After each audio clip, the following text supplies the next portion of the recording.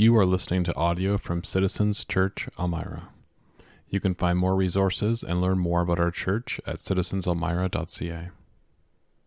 If you have a Bible, let me encourage you to turn to Matthew 28. This Easter weekend, we have been looking at the resurrection story through the lens of Matthew's gospel. And we're going to look at the final portion here, verses 1 through 10 together. And we are looking at the greatest story in Christianity that we have, and it's the greatest story in the world. It is a story that we'll see that we base everything off of. And as we come to our text this morning, I just want to note that it actually starts with, maybe the most obvious thing, it starts with a miracle. Look at verses 5 and 6 in the text that we are reading. Verses 5 and 6 say this, "But the angel said to the woman, 'Do not be afraid, for I know that you seek Jesus who was crucified. He is not here, for he has risen, as he said. Come, see the place where he lay.'" You see what the angel says there right off the bat? He says, "Come and see."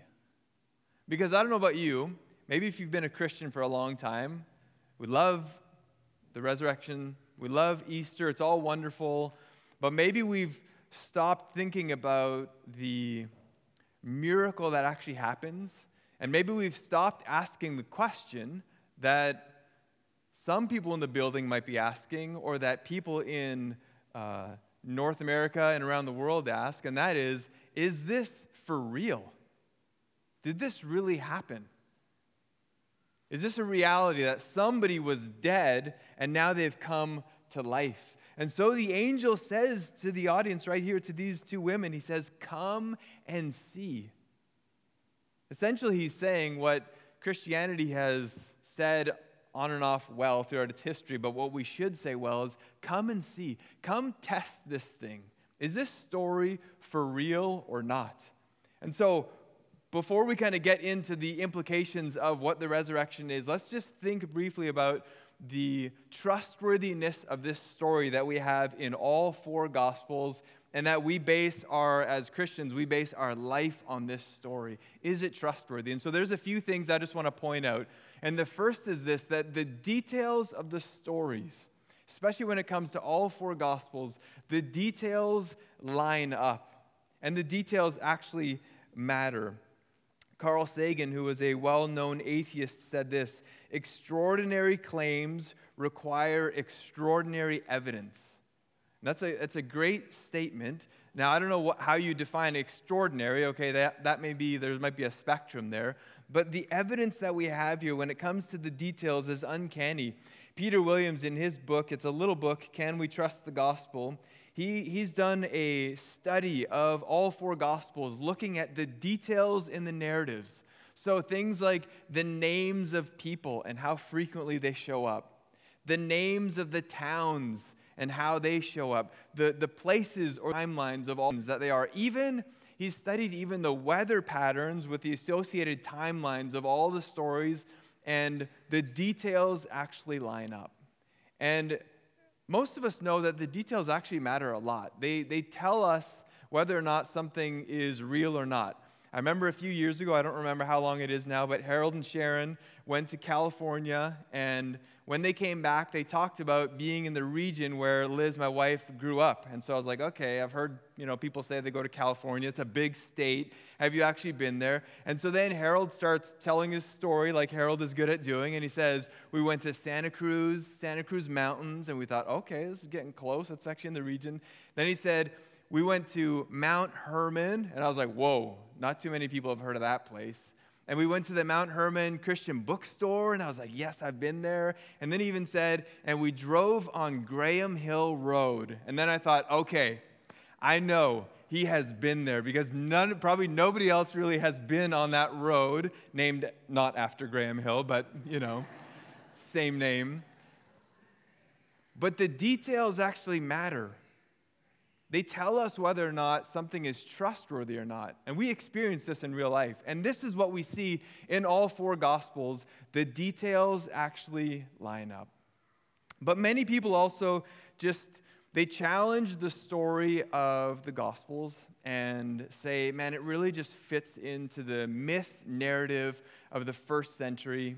You know, some great teacher did all these amazing things, and it's kind of like the telephone game that over the centuries, the stories just kind of amplified and got better and better. And they would say, like, culture was influencing these first century followers of this person named Jesus to kind of create this story.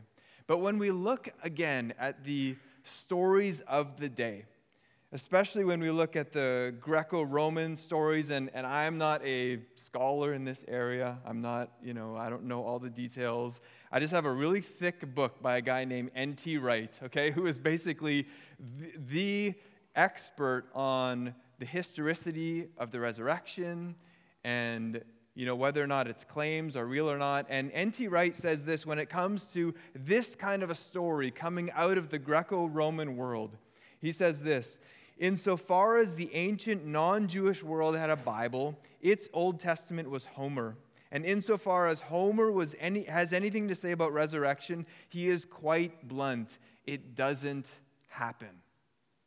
So in the Greco-Roman world, the culture that the first century believers were in, man, were they influenced by it? Absolutely. They're speaking Greek, they're writing down their stories, they're telling these narratives, but the idea of resurrection, of a God living and dying and then resurrecting in real time, this is not in the Greco-Roman myth narrative. And so this idea is new that they're bringing into the real world here. And that's not the Greco-Roman influence, but maybe it's the Jewish side. We also see within the Gospels this divergent opinion on resurrection. We see it multiple times where the Pharisees and the Sadducees are kind of arguing over this thing. The Sadducees being in the camp that says, man, there's no resurrection. We don't believe in that at all. And the Pharisees holding this view of a resurrection, but something that wasn't going to happen in their lifetime. It was going to happen at the end of time. So we see this kind of differing view. The idea, again, of the Messiah coming, dying, and rising to life in the real time of history. This was not in their imagination. So the scriptures, again, point to this amazing thing, this miracle essentially that is happening. And maybe the last evidence, the one that is very telling, again, was this a created myth or was this a real story? And this is the evidence of the witnesses. We saw in our text here, you can see in verse 1 that Mary Magdalene and the other Mary, there's a lot of Marys in the story of the Gospels, okay? There's tons of Marys. But they were the first witnesses. And for a myth to get going in the first century, women would not have been the witnesses that you would want to tell the story. You would want some sort of like male witness to be the key cornerstone of your story, because the first century view of women's testimony was way lesser than men. And yet here in all four Gospels, you have women as the first witnesses to the resurrected Jesus. One more N.T. Wright quote, just because we have to, okay? N.T. Wright says this: the point has been repeated over and over in scholarship, but its full impact has not always been felt. Women were simply not acceptable as legal witnesses. So, if you're trying to hatch a plan to create this new sort of myth narrative of some great leader, you're not going to record in every single account that it's going to be women who were there as the testimony of, they were the witnesses. So, why are they in the story? They're in the story because that's how it happened. They were there. They were the first ones we see here in our story that witnessed the resurrected Jesus. And the angel says, come and see. Take a look in. See, he's not here. And so the story that we have is maybe not, maybe we can still poke holes in it. Maybe there's still skeptics. Maybe you're a skeptic. You're in the room here and you're saying, I don't know if I believe this is like a miraculous thing. And the Gospels here are saying, come and see. Listen to the witnesses. Take it in. Wrestle with this idea. And throughout the first century, all the new believers were challenged over and over again to wrestle with the witness of the whole gospel narrative, but look at the text, but the resurrection. So Paul in 1 Corinthians 15, and we won't look at the text, but in 1 Corinthians 15 he says, listen, if there's no resurrection, as a Christian, we stand on nothing. We're the greatest fools on the planet. But Paul says he's resurrected, and there's witnesses. He says you can talk to Peter, you can talk to the 12 disciples, and then Paul says there's 500 other people, around 500 other people that saw Jesus. And Paul says most of them are still alive. Paul's practically saying, I will pay your ticket to go talk to these people who really exist, who saw the resurrected Jesus. Why is Paul doing that? Because he knows that most of us at some point, if not all of us, have doubts, have questions around this story. And Paul says there are witnesses who told the story that we can actually see. Tim Keller says this, the resurrection was as inconceivable for the first disciples, as impossible for them to believe as it is for many of us today. This is truly a miracle that we're talking about that can be hard for us to take in because all we know is funerals. That's all we know. We have never seen a resurrected person in front of us. So we have to trust the witnesses and the accounts that we have. And so we trust these witnesses and we listen to the story and the narrative and we wrestle over the truths. And what is the reality actually of this Easter weekend? What is the reality of this resurrection story? Let's read again these same verses 5 and 6. Verses 5 says this, but the angel said to the woman, do not be afraid, for I know that you seek Jesus who was crucified. He is not here, for he is risen, as he said.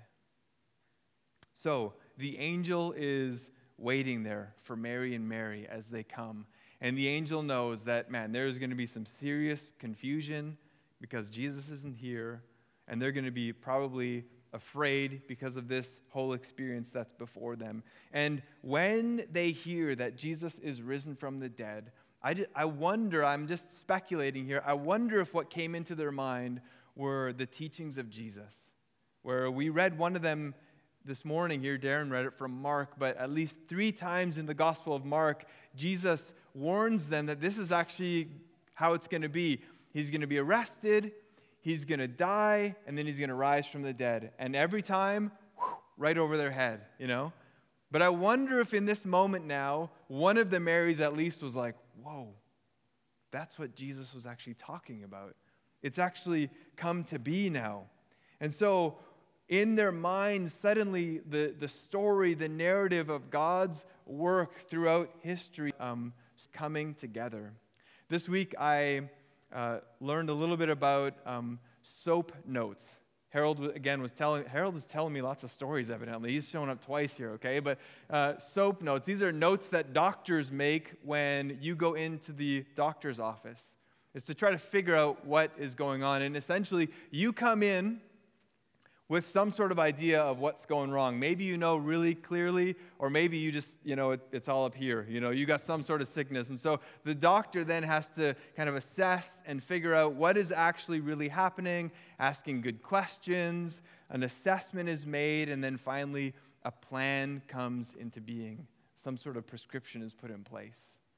God has also done a very similar thing when it comes to sin in this world. And it says in the scriptures that he has been planning this from before the foundation of the world. God has a plan that he wants to accomplish to solve the issue of sin that has come into this world. And so in Matthew's gospel, the one that we're looking at, in the first chapter, if you page over there, you'll see it starts with a genealogy. Starts with this big list of all these different people, which is a funny way to start a book, but it's actually the the retelling of what God has been doing, working out his plan over time and over the centuries. And it starts with Abraham. And he says, Abraham, here's what I want you to do. I want you to go out. I'm starting something new from you. And so Abraham leaves his home, leaves everything he knows, and through him, God says a new nation will be born. And this is going to be a nation that is going to be a people that will follow Jehovah God, and they will be an example of what it's like to live in relationship with God. And Abraham hears in Genesis 12 that God is making a covenant with him. And here's what God says to Abraham. He says, all the peoples of the world will be blessed by you. All the peoples of the world. The plan is going to go through this nation called Israel, and all the people, there'll be an opening of blessing to all the people of the world. So we see in Matthew 1 all these different names: Rahab, David, Josiah, God working over like hundreds of years, God accomplishing his purposes through all kinds of different stories and events. And then we come to verse 16, and it says, and Joseph and Mary, they're included in that story. Christmas time for us, right? Joseph and Mary have this miraculous thing happen where the incarnation happens, where God then comes in flesh to be born as a little baby boy. And like any good, first century Jewish parents, they take their firstborn son to be blessed at the temple. And so you can even hear Mary telling this story as a years later of taking Jesus to the temple to bless him. And suddenly at the temple then, Simeon is there. And if you know this story, Simeon has been waiting at the temple. A promise of the coming Messiah was given to him, and Simeon's just waiting. He's getting older, waiting for this time when the Messiah would actually come before him. And then Jesus comes. Joseph and Mary bring Jesus, and they put Jesus in Simeon's hands, okay? If you're, one-handing a baby, that's a bad idea. They put him in his hands, and this is what Simeon says in Luke chapter 2, verse 28. He took him up in his arms and blessed God and said, Lord, now you are letting your servant depart in peace, according to your word. For my eyes have seen your salvation, that you have prepared in the presence of all peoples a light for revelation to the Gentiles and for glory to your people Israel. This is the blessing that Simeon gives to Jesus. Into the world, Jesus came to solve the issue of our sentence of sin and death. The Bible calls it a form of slavery. And this week, actually, I just happened to see a news story about modern-day slavery that still goes on. I don't know if you ever think about this or ever aware of this. In different parts in the world, this story itself was from Pakistan, where people are living in slavery. So here's how the story generally works. A young couple is maybe married, and they are living in total poverty, like less than $1 a day. And suddenly they have one child, they have 2, 3, maybe 4, and then their little baby gets sick, and they have no money to bring him to the doctor, to get any medicine. So they'll go to some wealthy landowner or a factory owner. In the case of the story that I was looking at, it was a brick factory, and they get a loan to help save their child, and then they become indebted to this brick maker. And so he says, okay, here's how it's going to work. You're going to make bricks for me every day, and I'm going to take the bricks, and I'm going to pay you a little bit of money, and then we're going to chip away at the debt that you owe me. And so the cycle begins, year after year after year. And in the meantime, over the years, more kids get sick, more kids get born, more funerals, more this or that, and the debt just grows. This is 2023, still going on. And then this slavery then ends up, and in the story, it ends up being generational. So people are tied into doing this work where they're paying off the debt of their parents or maybe even their grandparents because there's no way to get out from under this burden. Now listen, we may think, hey, there's like an earthly solution here. We could create like an NGO or something. We could, that would be possible, and free these people from this debt and this slavery that they're living under. And that would be possible, and that does even happen. Even within the story itself, they were talking about that. But in Scripture here, we are told that we are also people living in a slavery. And our bondage is not brickmakers. It's not some wealthy landowner here. Our bondage is to the weight and the penalty of sin. Every one of us is born into that. And there is no amount of good things that we can do. There's no amount of work that we can do to kind of pay that off, because the only penalty for that is actually death, it says in Scriptures. And I've only got one life to live, and you've only got one life to live, so none of us is able to actually break free from the bondage of this kind of slavery. We're stuck in it.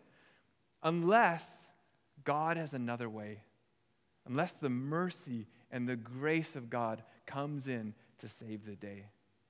And this is the plan that God has been working out.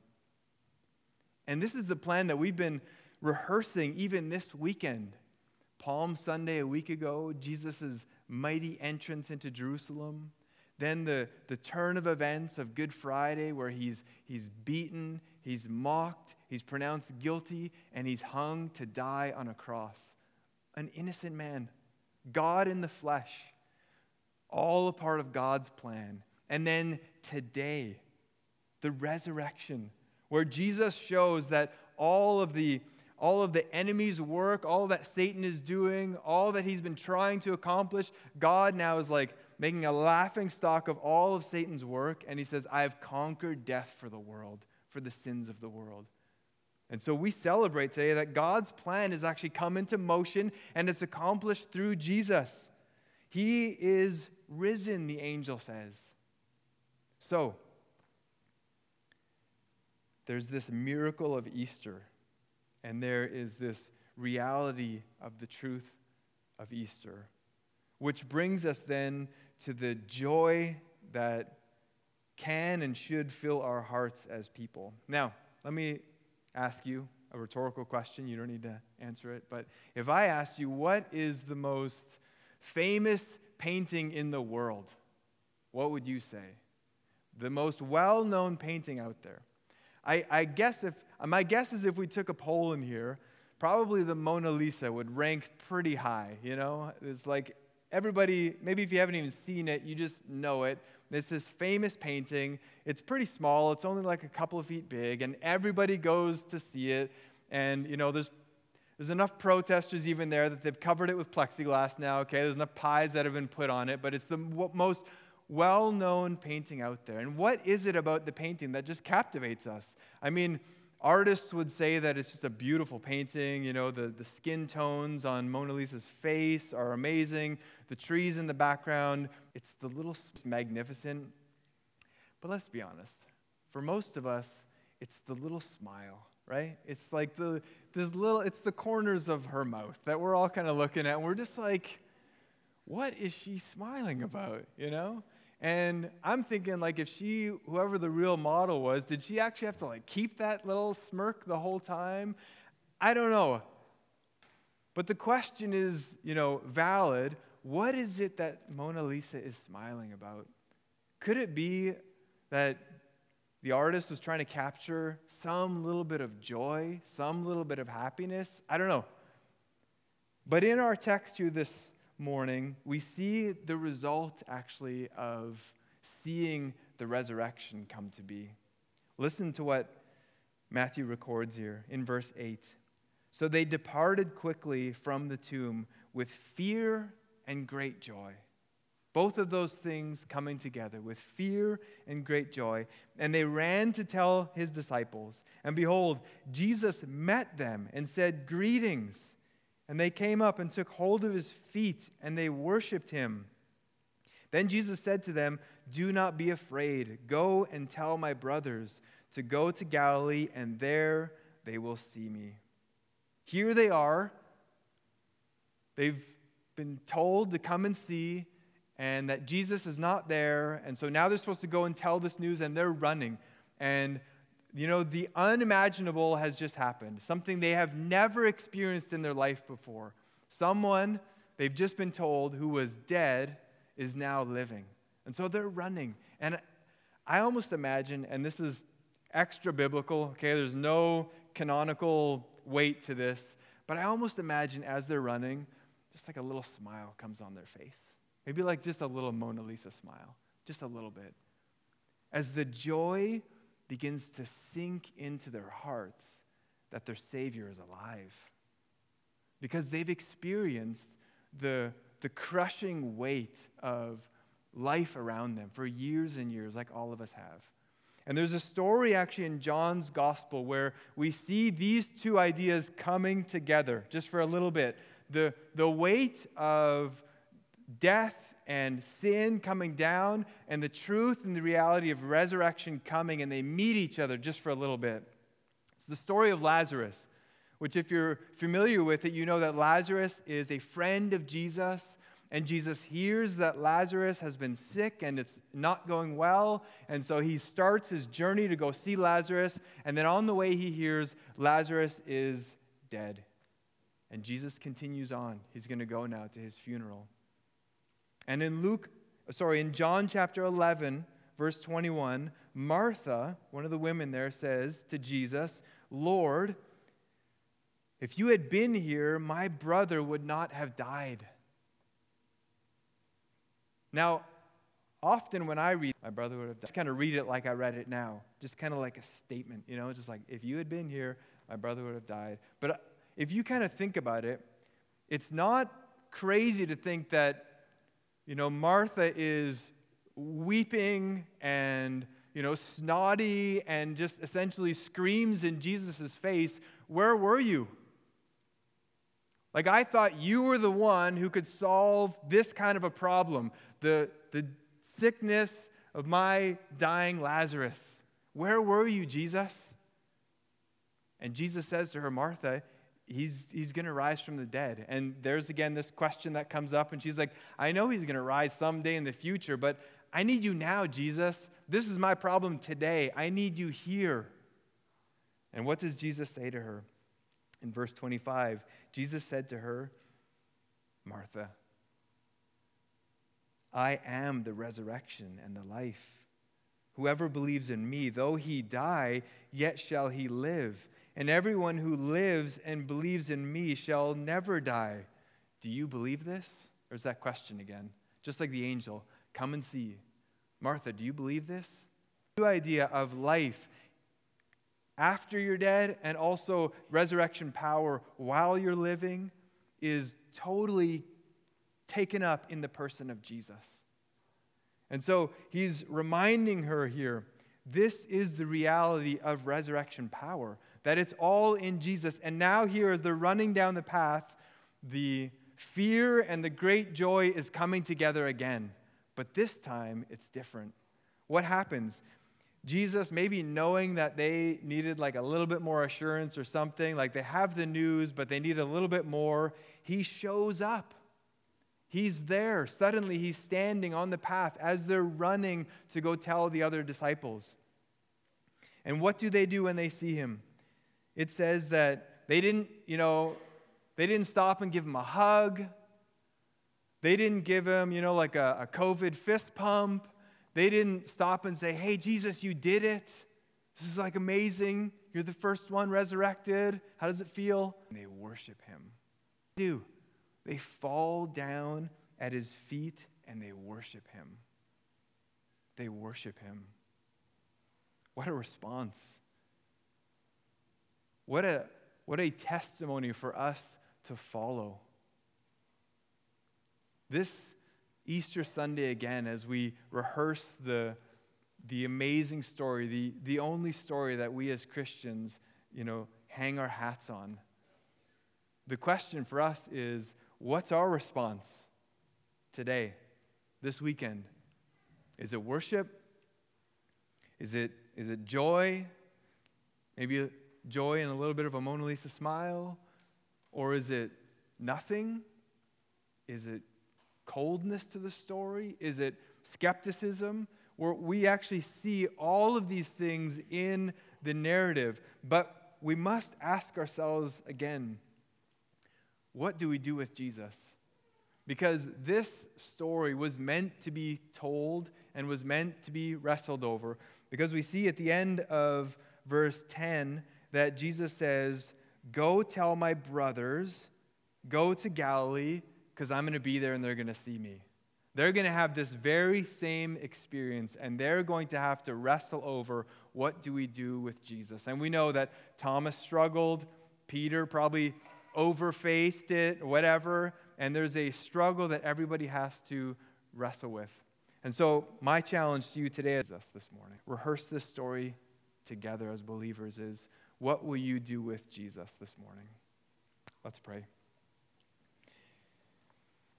Lord, we thank you for the testimony of this scripture. Thank you for the testimony of these women that was recorded for us. And Lord, I just want to pause here, and as we prepare to sing, and as the story is in our minds and in our hearts, Holy Spirit, would you make clear for us things that are foggy? Lord, we know that to see the person of Jesus as lovely and beautiful as he is takes a miracle of the heart. And so, God, we're asking even now that you would work the miracle in our hearts for those of us who are believers, who are just not experiencing the joy of Jesus, and also in the heart of those who are here who have skepticism or rejection. Holy Spirit, would you turn the lights on so that we can all experience this miracle of joy in knowing who Jesus is. In your name we pray. Amen.